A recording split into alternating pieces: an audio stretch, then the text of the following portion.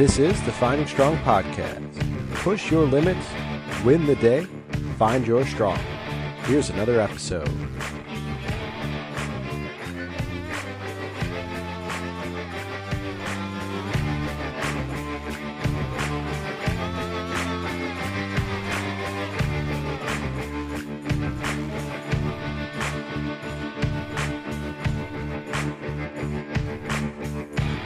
Welcome to the Finding Strong podcast. I'm your host, Pat Gates. I sit here with Mark Bottenhorn.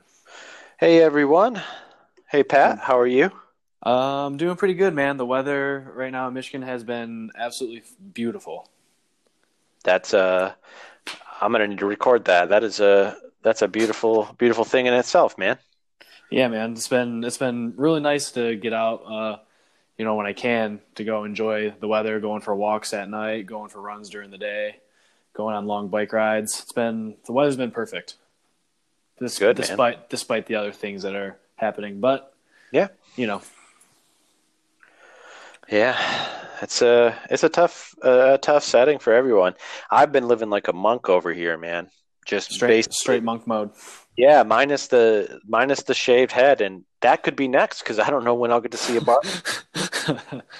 Yeah, so. Man. It's interesting. I know that you shaved your head recently. I did to get myself a buzz cut, but it might be my last fucking haircut. So, brother, with that hairline you have, you better tread lightly. I know, dude. I don't got that LeBron money to fix it. So, no, each buzz could be your last, brother. Yep. So, what do you got on the agenda for today, my friend?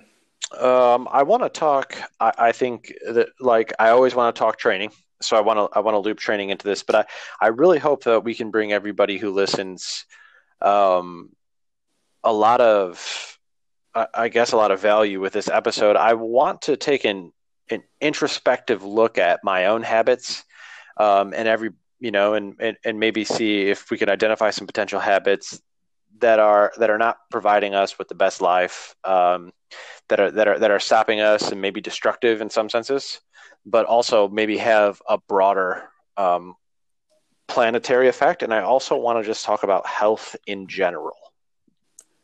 Yeah, for sure. That sounds like a really good topic for right now. And there's no point in beating around the bush. Obviously, we know we're in the midst of a global pandemic, which is pretty much decimating New York City right now, but it seems that they're stemming the tide and they are in the downward trajectory of the curve, or if not very close to it, based on modeling, based on epidemiologists, based on what you're hearing from those politicians. So my thoughts are obviously with the people of New York City, multiple Run Strong athletes that I coach in New York City, multiple friends in New York City. My friend Kat, who's a personal trainer there, just so many friends in New York City, coworkers, everything. Definitely thinking about them top of mind, and think about people everywhere as you're either dealing with the virus in varying intensities, or dealing with the byproduct of the virus of being locked in. And I know the mental health and havoc that this is wreaking on everybody, and income as well. Yeah, man.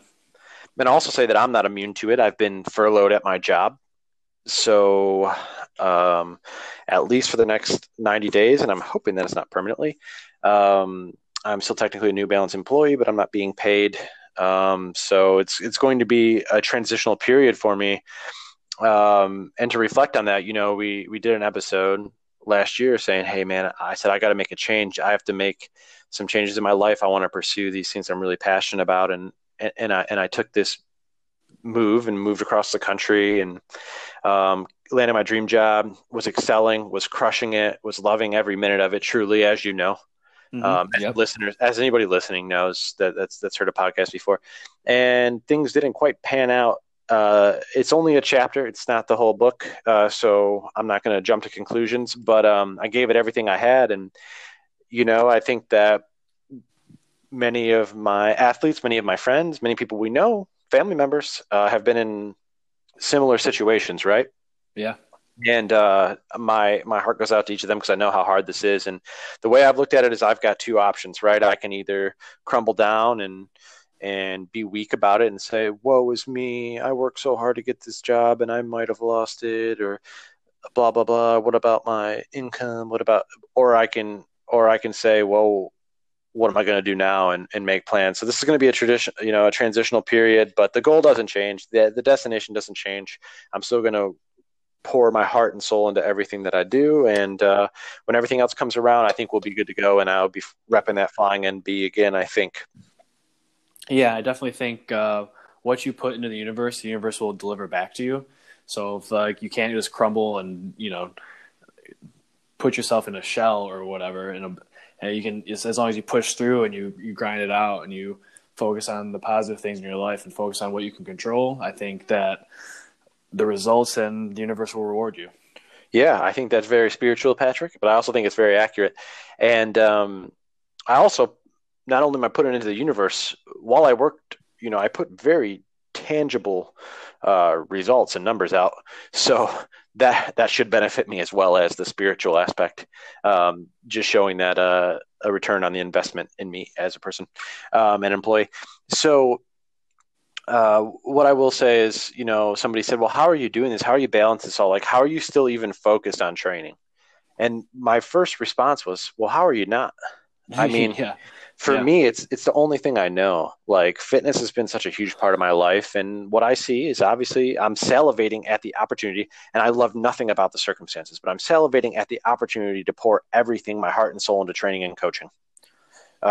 So when other people might see a dead end or whatever it is, I see an obstacle that I think that I'll overcome, and anybody out there is capable of overcoming. And I think that I see a lot of opportunity, and I'm not making some false toxic positivity. I truly believe that there's going to be a lot of opportunity in this. And when I do get back with them, I'm going to hit the ground running. Yeah, and I think it's really weird because like focusing on training is to me it's the stress reliever. It's getting out of out of your house, your apartment, or whatever, to go spend some time doing something that you like to do, and you're increasing your fitness. So to me, it's like a no-brainer to keep training or train harder. Very much so. I think rarely, I said this earlier, I was on an Instagram live with a running company out here, doing some Q&A and stuff. And I said earlier, I think rarely do athletes get this uninterrupted period of several weeks to build a really strong aerobic base. So yeah, of course, like that's my mission. But also just for mental health's sake, and it's truthfully one of the only things that we can still do right now that's deemed safe. So I can't see any reason to stop running. I think this is the time where you should double down, and not double your mileage, but definitely double down on your goals and see if everything's aligned in your life to really do some positive things, especially once this ban lifts. I think there are going to be so many strong runners in the fall because of this. So yeah, absolutely. I even know people who don't really work out, and they kind of live like not the healthiest lifestyle. But I was talking to my buddy at work. He's like, man, I'm gonna buy a bike. I was like, sweet, dude. I was like, yeah, do it. And the next day, he sent me a picture. He bought like a brand new nice bike, and he said, yeah, I'm getting out and riding. He's like, but fuck, dude, I am out of shape. I was like, well, that's why you bought the bike, right? To help yourself. He's like, yeah, that's all I'm gonna do this whole quarantine, just go on bike rides every single day. I'm like, that's fucking awesome. See, it's like someone's making a change for the positive. yeah, I think it's really exceptional. I think that's going to be, I've said it before and I'll say it again. I think the silver lining of this whole thing is you're going to see people develop really positive habits and are in a true love of fitness and a really back to basics approach to it. And I think that is going to be the truly one of the true positive takeaways from this situation. And while we're on that, I think this is an important time to make the argument for why you should start building these little habits. I think to make any habit stick, you need an extended period of time to do so. There's science that says a habit forms in this amount of weeks or this amount of weeks. But truly, I think a bunch of small changes replicated over time will give you the opportunity to develop that habit into like a lifelong, tangible, realistic thing. And what a better time now than when you have a couple weeks or a couple months of uninterrupted time to really put those things in motion. And I don't take my word for it. I want to make the argument to why this is really important. So if we could switch course a little bit and talk about the virus that is currently effectively ravaging the earth. If you look at health outcomes of this, the CDC released a report today. As of today, it's April 8th. So the most recent health report from CDC showed that it's really nothing new. 2.5% of people 18 to 49 were admitted to the hospital that had the coronavirus.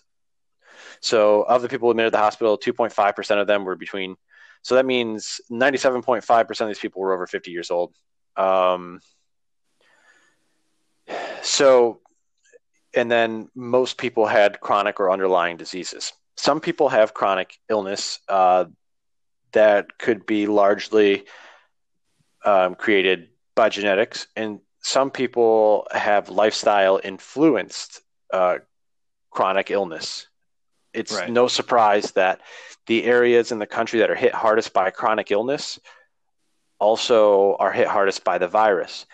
Now, it doesn't make it any better. People are dying. People are very sick. There's a lot of other things going around. But I think that each person, I like to think that anybody listening to this podcast truly values their life and values the life of those around them. And I think it's very important to realize that we're making a lot of choices which can have long-term consequences beyond this virus. But the virus is showing that. A lot of chronic illness, and of course, I'm not painting with a broad brush here. There are a lot of cases of chronic illness that just aren't self-inflicted. I'm only talking about the self-inflicted cases of chronic illness. If you look at the prevalence of chronic illness in the U.S., typically in areas that are lower educated or swept by chronic illness, but this is a good introspective time to think about what you're putting into your body, what you're asking of your body, what you're doing to your body. What we saw prior to this was a lot of people in bars, a lot of people in restaurants, a lot of people in different places that got shifted to their home. And you're going to see a lot of home cooking, and just naturally you're going to have healthier nutrition because of it. And you're going to, drinking takes an exponential toll on your body, as you know, and as you and I both know, Pat. Yep. And if you look at these things, this is something we're doing. All of us as a society in general are doing these things on a daily basis, and we're wreaking havoc and making our bodies these, your body is a temple, but instead we're making it just a breeding ground for chronic disease. And I hope that everybody listening will maybe reevaluate the way that they do things and the habits that they have. I think it's very interesting. This is a time you're spending a lot of alone time. This is a time where you're alone with your own thoughts, and that can be very scary. But this is an opportunity to really ask yourself, are you putting yourself in the best position to thrive, as we've talked about before? And when you think about the long-term consequences of your actions, are you doing things that heal you? Are you doing things that speak to your soul? Or are you doing things that are destructive, and are you doing things that harm you? And this isn't the first pandemic of our lifetime even. This certainly isn't going to be the last. Your survival, if you are unlucky enough to come in contact with this virus, your survival in a lot of senses depends on your level of health. The outcomes of the virus are determined by pretty much, there are exceptions always, but pretty much determined by chronic illness. And that's the case with a lot of diseases. That's the case with the flu itself, not comparing them. It's the case with a lot of illnesses. Do you have underlying conditions? Some things we can't control. Some of us get cancer. Some of us get heart disease genetically. Sometimes it's lifestyle inflicted. We want to do everything we can to not put ourselves in the lifestyle inflicted. I like to think of genetics maybe like your genetics load a gun and put them to your head, but your lifestyle factors are what pull the trigger, right? Right. So are you doing things in your lifestyle that are self-sabotaging? I can tell you a while back I was.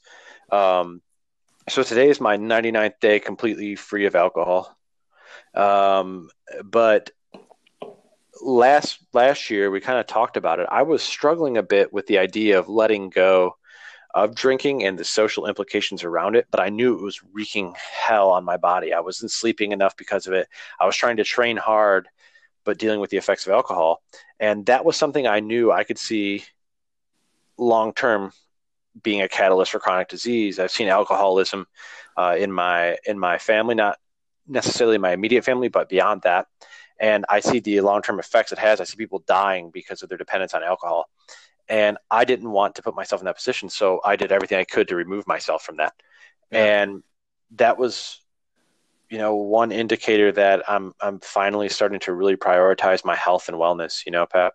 Oh yeah, absolutely. I completely agree. That is something that I've been doing. I'm not saying I haven't like drank at all, but I'll still go out and I'm not going to do what I've done in the past. I know that my past doesn't necessarily define me and what I'm currently working on now.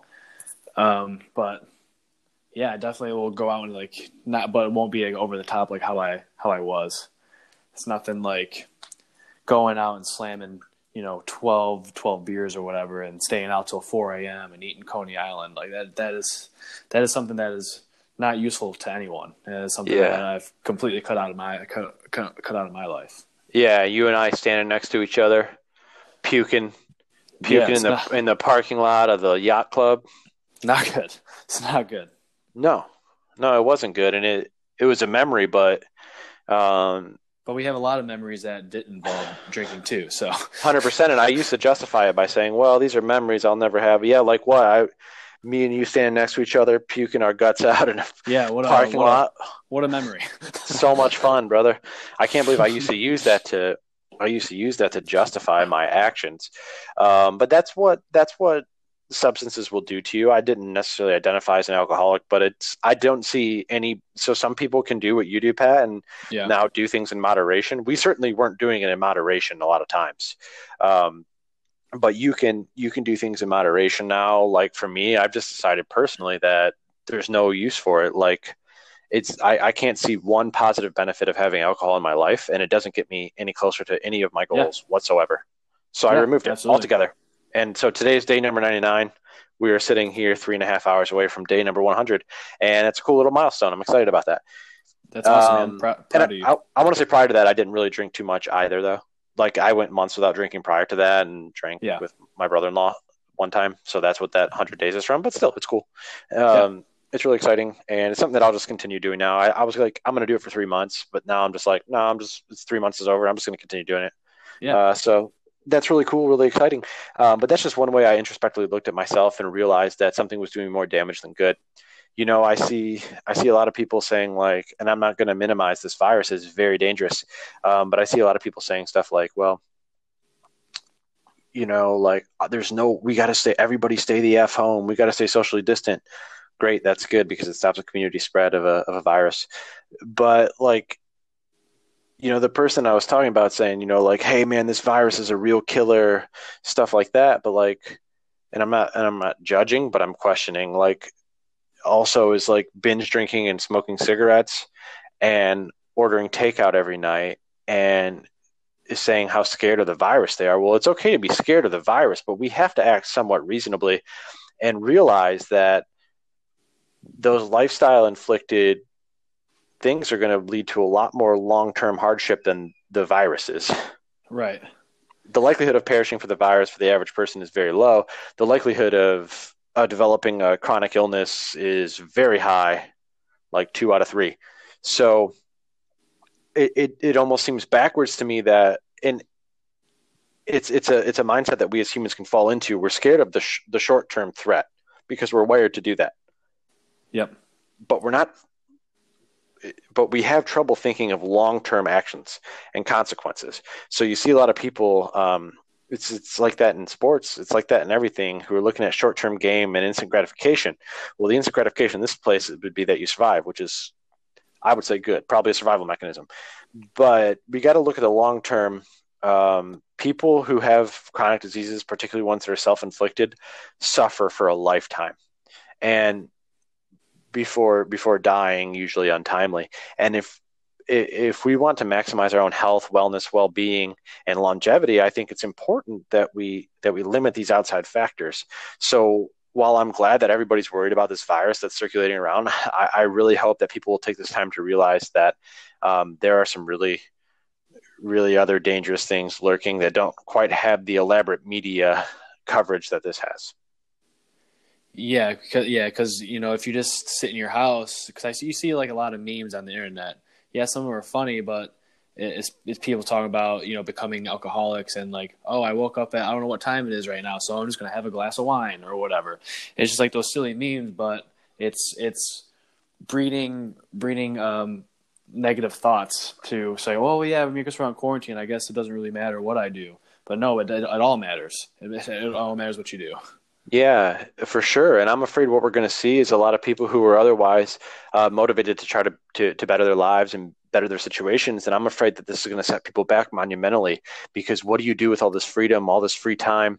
What do you do when like one of the only viable things to do is go open the refrigerator and eat when you don't necessarily need to, just out of boredom? What are you going to do when going to the grocery store is frankly played out in the media to be like one of the worst things that you could ever do?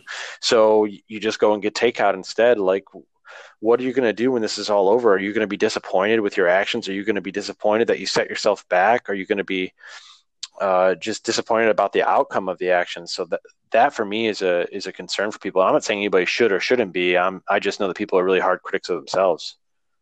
Yeah, definitely. And with being like laid off and being furloughed or whatever, like that is a huge mental struggle, to not feel like worthy or valued as like a person with like your job or something like that. It definitely can take a mental toll on you, and then just being like stuck in the house, quarantined and alone with your thoughts, like not working, feeling kind of useless. It's easy to kind of fall into some bad habits. So that's where we got to take care of each other and take care of ourselves and kind of prop each other up and take the opportunities to to train and do things and find normalcy in our lives that are outside of a job. Yeah. And I think you're right on with that. Like, I can identify with every single person. As I said in the beginning, I got furloughed with this. I went from effectively being, like first of all, I feel like if I'm not working my butt off, then I'm providing no value to anybody. So my constant mentality is to be working my butt off, and it's part of my identity. And then I went from being like having a review and told, you are doing awesome, you're doing excellent, you are crushing it, it's like incredible what you've done, to, and I showed you the review, Patrick. And then, and then so basically went from that to saying, okay, well, you're not essential to business. And it's like, whoa, that's a huge identity crisis for me. But I have to practice what I preach, just like I tell to everybody that I encounter, my athletes, and I have to make the most of this situation and circumstance. And I'm going to do it by continuing to refine my own personal habits. I know recently that photography's been your kind of go-to thing. It's been this new art that you're kind of honing in. And for me, it's been about refining my ability to properly execute a plant-based diet. It's been this journey of mindfulness and consciousness that, like, I want to make sure and reevaluate that I'm living as gently as I can and I'm not over-consuming. Yeah, because we got to remember, like, none of this like pandemic stuff is this virus is not our fault. So if you're laid off, it's not your fault. It's just, we just got to remember that just keeping that life of normalcy and remembering that this is temporary, and then in the long run we're going to be back to doing what we're doing and living our lives again. Pat, I think you're exactly right with that. And now this is for the time for the worst transition in the history of transitions. I'm going to make an argument that, first of all, I agree 100% with you, Patrick. I don't think that any of this is anybody's fault. They're not less valuable. They're not losing their job. They're not struggling mentally. They're not ill. It's not their fault. It's not. Now I want to say collectively, this is our fault. And the reason is because as a society, we're prone to overconsume in general. I don't think, as I told you, I don't think that this illness, treating the illness is first and foremost because because people are sick and they need medical attention. Beyond that, treating this virus is a symptom of a bigger problem. And the problem is the havoc that we're wreaking on the planet, the havoc that we're wreaking on everything with overconsumption, with the way we conduct our daily lives and business. Yeah. I know that I've never thought this.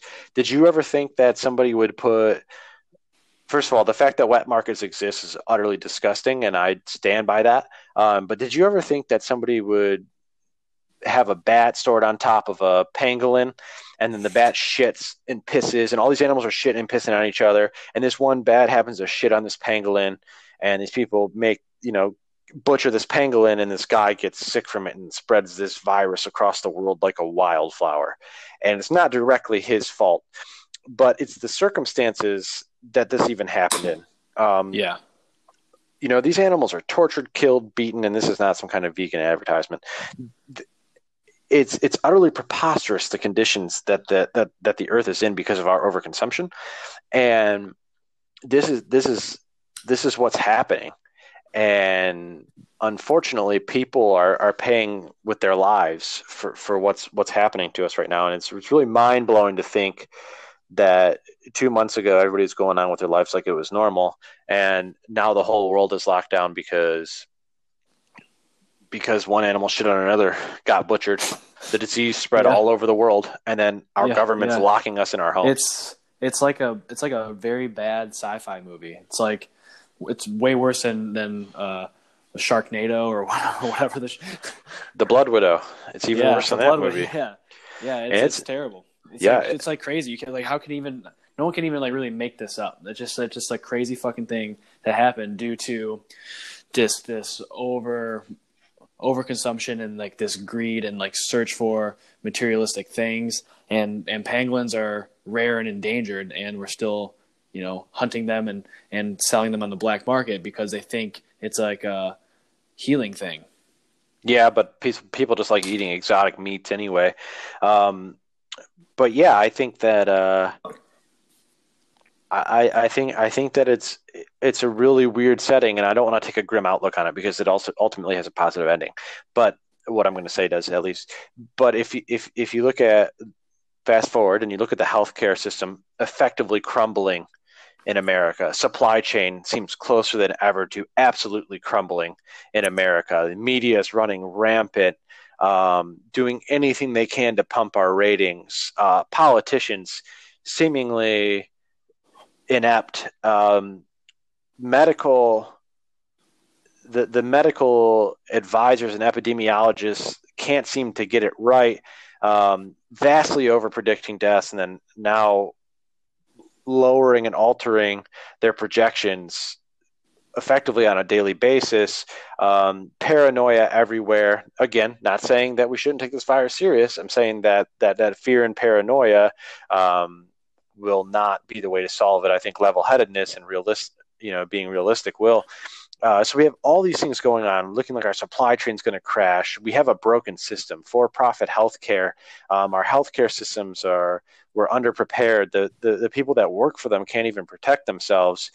Meanwhile, the reason is we don't have masks in the U.S. because we're exporting to China with our for-profit health system to save one less than 1 cent per mask, and then we're left high and dry when we need them. So these healthcare workers that are on the front line fighting this vicious virus aren't even being protected, and our system wronged them. Our politicians wronged them. Our own habits in voting these elected officials in wronged us effectively, and it just seems like this really cataclysmic and just dangerous event. I will say it's positive that health officials overpredicted the amount of deaths and devastation this virus would cause. And some areas are going to be hit exponentially hard, and some areas aren't going to be hit too hard. But today, the big thing was, the real big social media trend was to repeat "stay the fuck home." It's good. We should follow social distancing rules. And then the next trend was to say it's not the flu. Here's why. Well, it's not the flu because it's not influenza A, it's not influenza B. Yes, they're entirely different viruses. Then Dr. Fauci, who is obviously been kind of the go-to expert in this, released a peer-reviewed journal in the New England whatever Journal of Health or whatever it is. He released a peer-reviewed journal today, and I don't have the exact quote, so I'm paraphrasing because it's on my phone, but he said that based on the idea that way more people than they thought remained asymptomatic through the whole cycle of the disease, that this virus and the mortality rate would be much more akin to a really bad seasonal influenza than it would to other pandemics that it's been compared to. So is it really confusing that the top basically scientist on this says it's not the flu, it's very dangerous, doomsday, 2.2 million people will die in the US, to then publishing a peer-reviewed journal saying, well, it's not the flu, but it's a lot more like the flu than we thought in terms of the numbers. And that's got to be maddening for anybody who's trying to research anything or follow, because you're just getting this mixed information from everywhere. And we have to understand that, obviously, as numbers trickle in and we have more information available, they'll be able to make more accurate predictions. And again, I'm happy the numbers are way lower, but I don't think that inciting panic at a national level was the best idea. No. And it's kind of hard to sift through the bullshit, because today or the last few days, I saw multiple articles saying why Detroit is the epicenter of this virus, and we should be inside always. And then I saw another article saying that Detroit is being praised as the people staying inside and keeping social distance. So it's just well, which one is it? It's kind of you just kind of got to sift through the bullshit and see, where's that middle ground. Yeah, the media needs clicks to survive. Honestly, they need clicks. They need people constantly reading the articles. It's being a journalist is a tough industry, and they need to do what they can to survive. Yeah. With that being said, according to any of these articles, they expected 50% of people to adhere to social distancing rules, and that's why some of these numbers looked more grim initially. They found out that greater than 90% of people actually adhered to it, so that's the reason for the big drops. So effectively, they're pretty much praising, with the exception of a few stubborn areas, they're pretty much praising the response of the American people as a whole. So I think that's really positive. Detroit's going to be particularly hard hit because what we know about Detroit, and it's one of the most unhealthy cities in the world, rampant with obesity, type 2 diabetes, heart disease. And we know that the inner city, the Detroit city as a whole, is going to be ravaged because of that. Yeah. Obviously, being both from Detroit, we know that Detroit is vastly underfunded. They don't have the resources necessary to provide people with really good quality food and education around food. And I think food is the medicine for a lot of people. And unfortunately, because of a lot of wrongdoings in our society, the people of Detroit have long not been able to prioritize those things. It's more prioritizing survival. So the education and programs in Detroit, combined with, the people's lack of accessibility to things, has led to a perfect storm in a dangerous situation. So obviously, most people you'll see occasional articles of somebody young and healthy passing away. Very rare, though. What you're seeing mostly is people with comorbidities associated with this. So that's why you're going to see in Detroit, and that's why you're going to see in New Orleans, there's going to be higher levels of death there than in pretty much anywhere else in the country, I would say. Yeah, but I also think that a lot of these areas, it's like Detroit, they're grossly underestimated in terms of the people's grit and will to do whatever they need to do if necessary, which is social distancing. They go to the grocery store once every 2 weeks or whatever. People really underestimate the power and the grit that these people that grew up and lived and been in Detroit all their lives have. Yeah, totally. I think when I lived in Colorado, and now that I live in Dallas, I think I have so much pride for Detroit, and I just am immeasurably proud of the just blue collar work ethic there. Um, and I'm really proud of how people can band together and be a really solid community. So obviously projections can't read that, and the more people can limit the transmission of the virus, the more we can limit the illness associated with the virus. Um, with that being said, I think given the circumstances, things are looking more positive than they might have been a week ago for everybody. Um, and I think that's a perfect segue into what I was trying to say, because that collective community that you speak about in Detroit, we're seeing something really unique and really powerful right now. And it's that people in general think that maybe one vote doesn't make a difference, or people in general think that maybe one small individual action doesn't make a difference. But here we are in a situation where the only way we can overcome it is if we individually do our part, contribute on our own, and isolate ourselves and make really good decisions. And now what you're seeing is like the individual effort can go a really long way. Absolutely. And so I encourage anybody who's potentially thinking, well, what can I do? How can I make a difference? Well, it's really weird. We're in this situation of minimalism almost in a lot of senses. Like, supply chain is basically cut down. We're not able to get things from Amazon in 2 hours when we order them delivered to our door.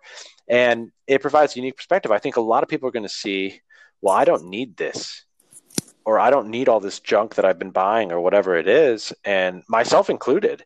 And I've realized that, man, I can live on a way more minimalistic way than I have in a lot of simplicity. So that's why when things do go back to normal, I don't think we all need to rush to go back to the exact things we were doing before. So just cutting out some things and being more responsible in small ways can go a really long way if a lot of people do it individually. Yeah, I definitely agree. And like living a more simplistic way is going to, ultimately lead to make things easier for you. It's going to lead to, I think, I mean, at least what I found, it's made me more happy.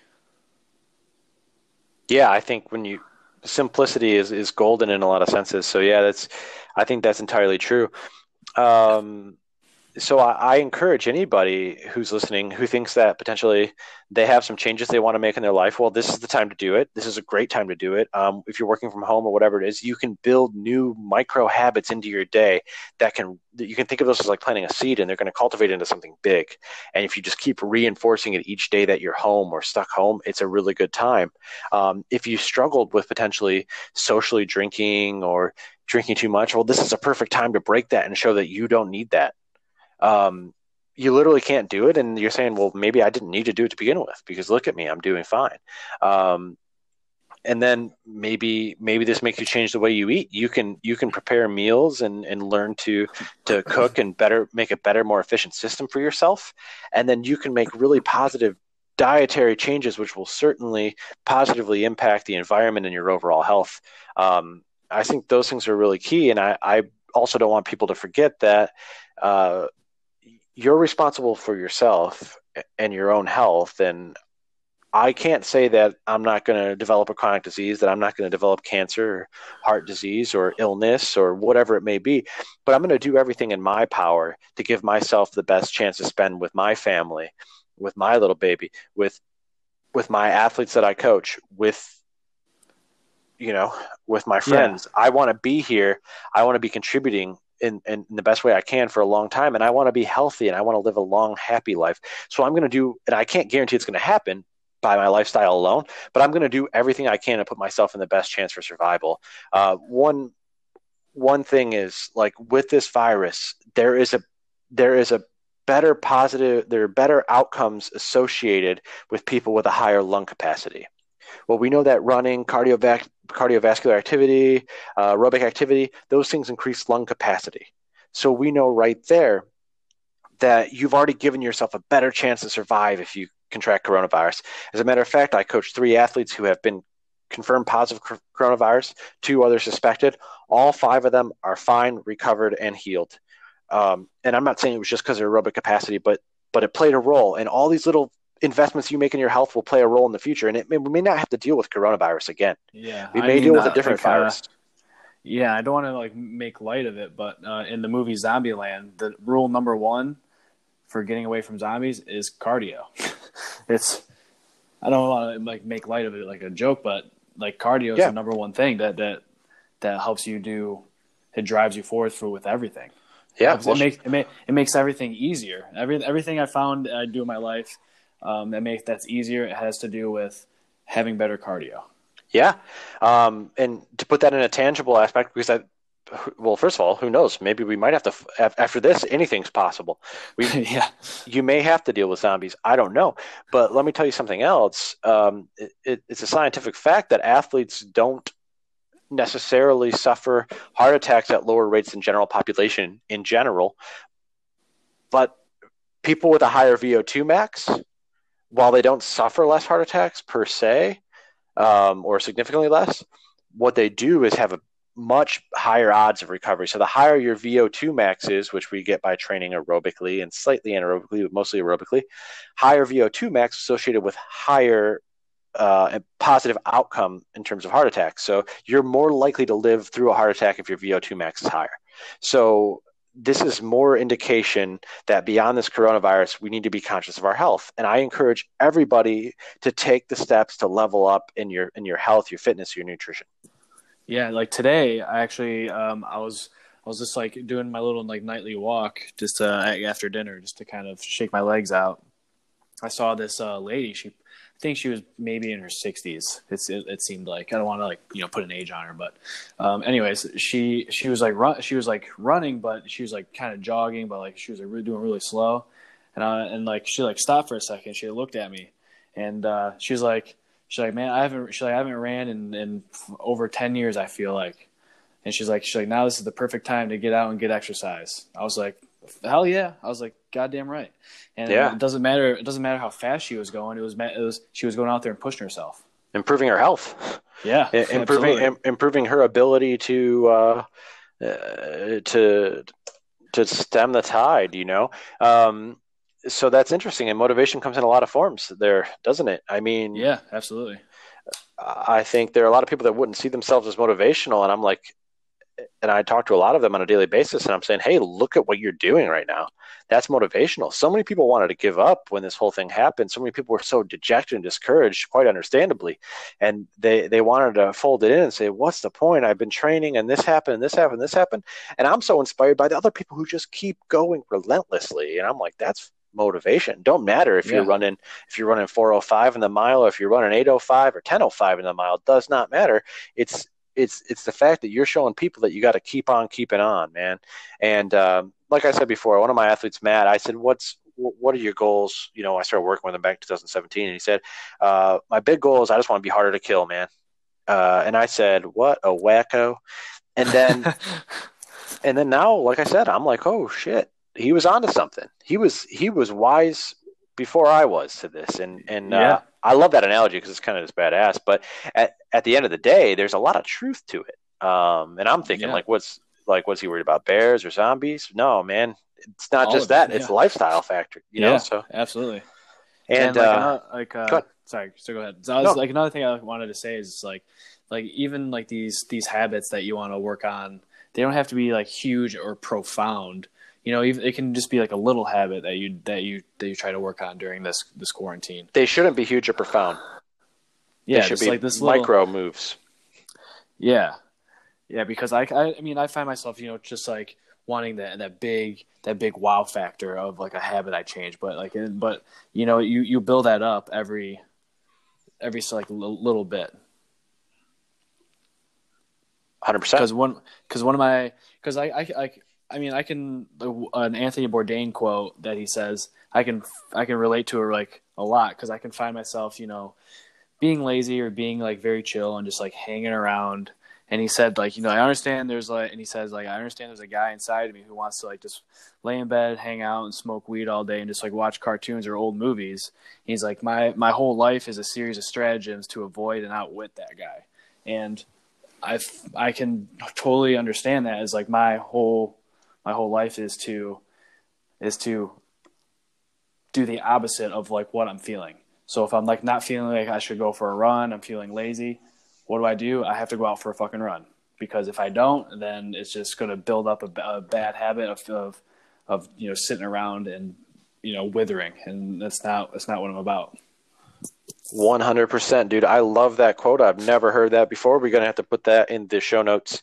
That is tremendous, and that was like hair raising. Actually, I love that. What I'd like to do is take the next maybe 15 minutes to talk about some of the training adjustments I've made to my own training and the adjustments I've made to my athletes' training, by and large, why, and give the science behind why I've done it, and maybe see if that's something that other people can draw a lot of benefit from. For sure, let's do it. So the first thing is, obviously, with no races in sight, I'm going to repeat it one last time. This is a very rare opportunity for people to get uninterrupted training time in.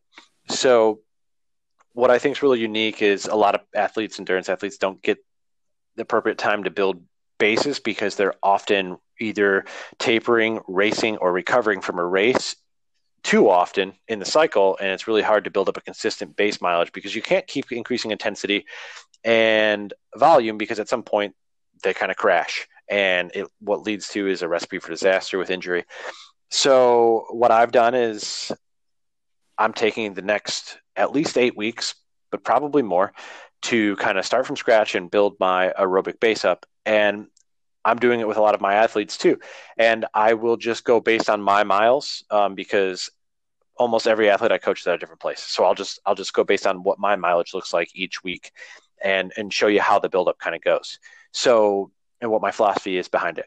So for the first week, once everything was kind of going on and everything was shifting to working from home, I decided to take a down week, and I ran 55 miles with 2 rest days. So I actually averaged about 11 miles a day, or exactly 11 miles a day. The next week, I went up to 60 miles. The following week, I went up to 60 miles with 1 rest day, so 10 miles a day. The following week, I went up to 65 miles with 1 rest day. So I was at a base of 55, so I went 60, 65. In this current week, I'm going to go about 70 miles on 7 days. Next, so that's 3 weeks trending up, right? Mm-hmm. Next week, so it was a down week, 3 weeks trending up. Next week, I'm going to take a down week and then build 3 weeks up again. So then I'll go probably about 68, 73, 79 or 80 down week. From there, based on because we're looking at effectively 4.5 weeks, from there, we'll see where it's at. And if I can get in that coveted 3rd month of base mileage, then I will do it. If not, I'll be sitting somewhere around a really solid base of 80 miles a week. If I'm able to do the 3 months, I'll sit somewhere around an average of 85 miles a week over a 10 or 12 week period, or 80 miles, 80, 85 miles. So that will be really good, and probably peak up in the 90s. If the country starts to open back up some, and they say, hey, we can do races maybe of less than 100 people or something like that, then it gives me a really good opportunity to say, okay, I'm 8 weeks out from that race. I've just done 12 weeks of base mileage. So then I know, boom, I just increase the intensity, and then I increase the specificity as the race gets lower, and I'm ready to go. So it's a bit of an emergency preparedness plan, but while I'm doing it, I'm also building a really strong aerobic base. So what I'm doing that for all my athletes too. The typical structure is 3 weeks up, 1 week down, usually 20 to 25% reduction, 3 weeks up, 1 week down. And it will vary based on the person. Some people won't increase more than a couple miles, a couple minutes per week. Some people will increase more miles because they have the base for it. Largely individual, but what's not individual is that it's usually going to be a 3 week cycle up and 1 week down.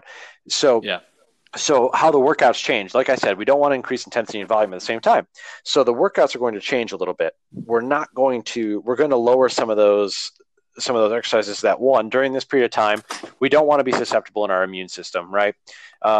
So during this period of time, just from any virus at all, but what we're going to do is we're going to lower the really hard race-specific type of threshold workouts, because they're not necessary right now. And what we would do is add some shorter, really relaxed fartleks with a lot of rest in between, like a lot of rest jogs, and in between each repetition, and then also add some kind of speed stuff in with fast 200s and really slow 200s to really keep that neuromuscular fast twitch connection, but not sustain stuff. For me, maybe like, a while back I did a 12-mile tempo at 5:45 pace or something like that.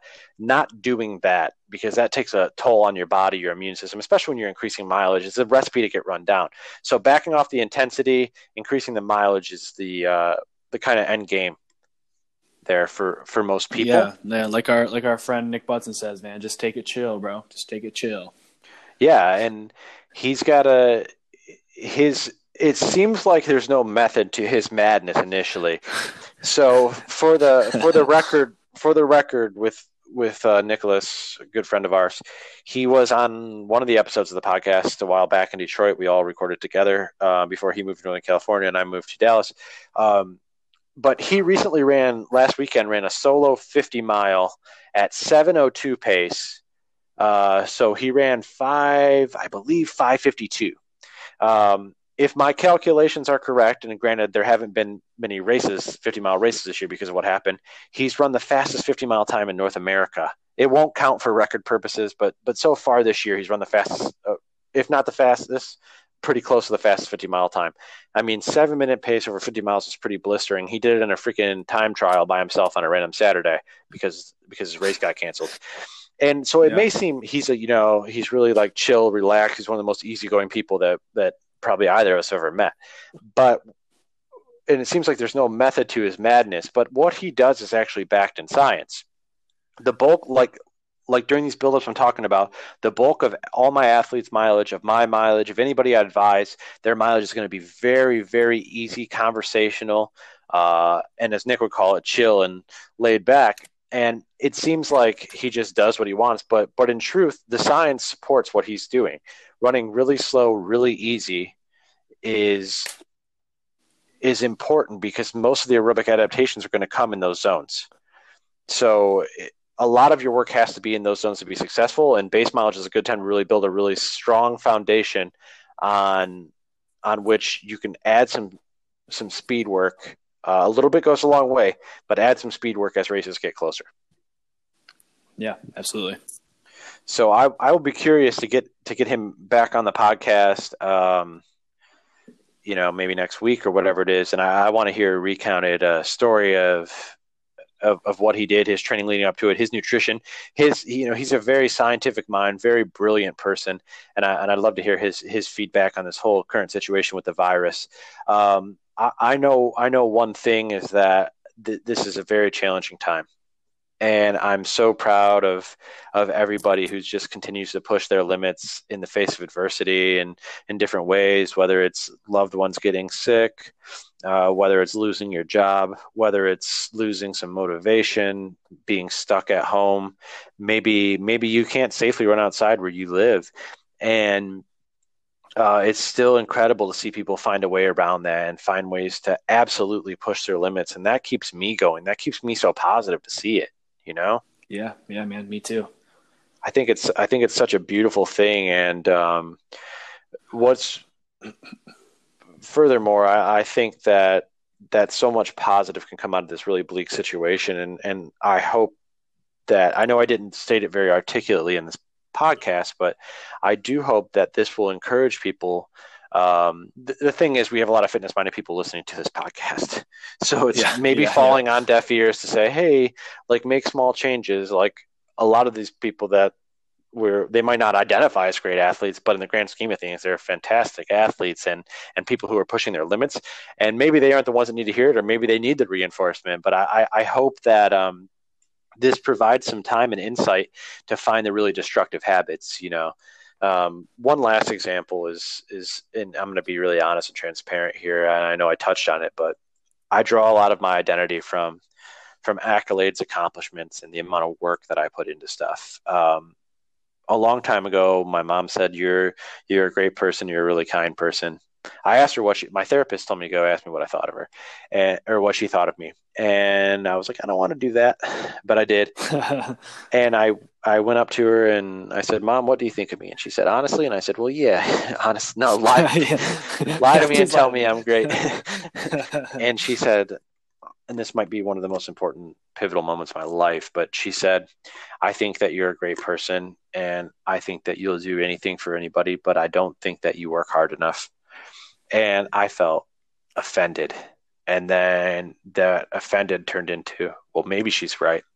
And since then, I, on my own, have probably developed a little bit of an unhealthy relationship because my mom and dad both work so hard at what they do, and seeing them is like the only thing I know. And so I draw a lot of accolades from, like, if I win a race, you can't tell me I'm shit. Like, even if I believe deep down in my heart that I'm shit, you can't tell me.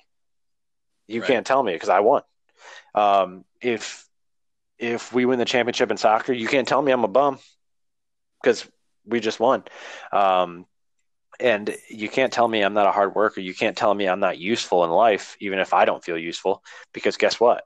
I'm producing at work. I'm doing a really good job and I'm winning this and doing this. And a lot of my inner dialogue and self-esteem came from this sense of like outside accomplishment. And you can effectively look at, like, boom, that came to a crashing halt over the last 3 weeks. Because I can't go out and race people and say, look at this. I can't go to work and say, hey, look how great I am. Look how hard I'm working. I can do my best to be my best coach, but that's the other thing. So with my work identity and my competitive identity basically muted to zero, it made me look introspectively and see, wow, maybe those were kind of destructive habits. And I knew as far as a year ago when we were talking about this on a podcast back in last March, I knew that those were some destructive habits I have. And while I've been improving them, this is probably the final push I needed to improve them. So now I'm looking at ways and enacting ways and micro habits each day to say that was a bad part of my life. I have no excuse not to change it now. I have no other option but to change it and to draw my identity and self-worth from intrinsic things. And so now I'm working on that. And that's just one example of how I'm using my time, my monk mode time, to become a better version of myself. Yeah, man, I completely agree. You can't say it any better than that, because I'm trying to do the same thing in my own way. Yeah. And then just another small example is this time was so trying that it's, I'm a very emotional person, obviously. And this time was so trying that, it hurt me being furloughed. Because of some of the uncertainty, the income, a lot of factors potentially. It hurt my ego, but it when I would see things on the internet that I didn't agree with, or see people doing things that I didn't agree with, or my first response, maybe as a defense mechanism after this happened, was to criticize people or to say something I didn't mean. And this was a true test of my character and how far I came along, because this is probably the most trying situation I've ever been in my adult life, aside from my time in anxiety, and I didn't always handle that well.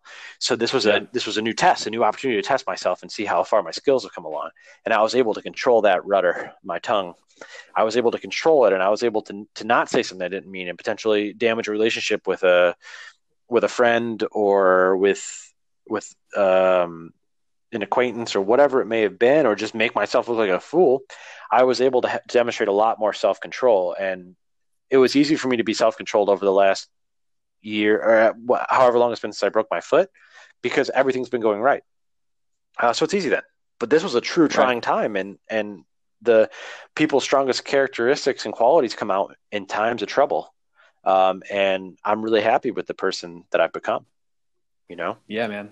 Yeah. And I know we've talked, I know we talked like earlier, like a few weeks ago before you were furloughed, and all you were doing is like researching and talking to me about stuff. And it was very, I guess, I don't know if Zen is the right word, but it was very, you're like an adult approaching it. It wasn't like how you used to be, where you just snap or go off on a tangent or whatever. It was more like thought out and methodical, and like you had more control over what you were experiencing. Hey, yeah, dude, that means the world to me to hear that. It's been my Achilles heel in a lot of senses, is my inability. It took me a long time in my life. Like, I've always had very strong leadership qualities, but it took me a long time in my life to realize that talking over anybody wasn't going to get me to where I wanted to go. Instead, leading by example, and also living a life that's free of harm and filled with love is key. And if if I disagree with somebody on something, that's okay. I still truly love them for the person that they are, and I've got a lot of love to give. And when I let my own emotions get the best of me, I'm not radiating that love. And this is something I haven't done in years. So Right. when the real test came out, man, I was happy that I aced the test, and I've really morphed into a person that I love, and I love to radiate love and positivity. Always have, and now I think with maturity and intentional growth was the point of it, that I came to a place that I'm really happy with myself. Absolutely, man. Not satisfied. We got right. Yeah. But we got nothing but love in our heart to give out. And that's what we want to do. Yes. While Pat and I may rip on each other effectively all the time, there's a true amount of love between us. And I think I speak for both of us when I say that. I love all the people out there, just the people who have shown us support, the people who are our friends, the people who just interact with us on a daily basis. That's such a beautiful thing. And I even love the lady today who told me that she's sorry to kill my positive vibes, and she put that in quotation marks. But the photo of me is Photoshop because of my thighs and abs. I'm like, this is just how I look 24/7. I'm not photoshopping anything. Like, I can send you a picture right now. Yeah, you can't. There's no way you can use Photoshop. I can guarantee that. 100% correct. All of my Photoshop, all the logo building, that's all been outsourced, brother. And and frankly, the photo was taken on a Samsung Galaxy S8 that was probably covered in sweat. So let's get real. But I still love her. I love her for who she is. I love her for being inquisitive, right? Right, absolutely, man. All right, man. Well, I think this is a good time to sign off. Thank you, Pat, for assisting me in my personal growth and sticking with me through these hard times right here. Likewise, no matter how hard the times are, I'm just seeing a lot of positives. And I think that we are all building something fantastic. And I want to give one more shout out to my Run Strong athletes, who I love from the bottom of my heart. And I appreciate their willingness, tenacity, and grit, and just being the best version of themselves. How can I not be fucking motivated? Right. Absolutely, man. They motivate me every day. Yep, all you guys out there, everybody, not just my athletes. Thanks for listening to another episode of the Finding Strong podcast.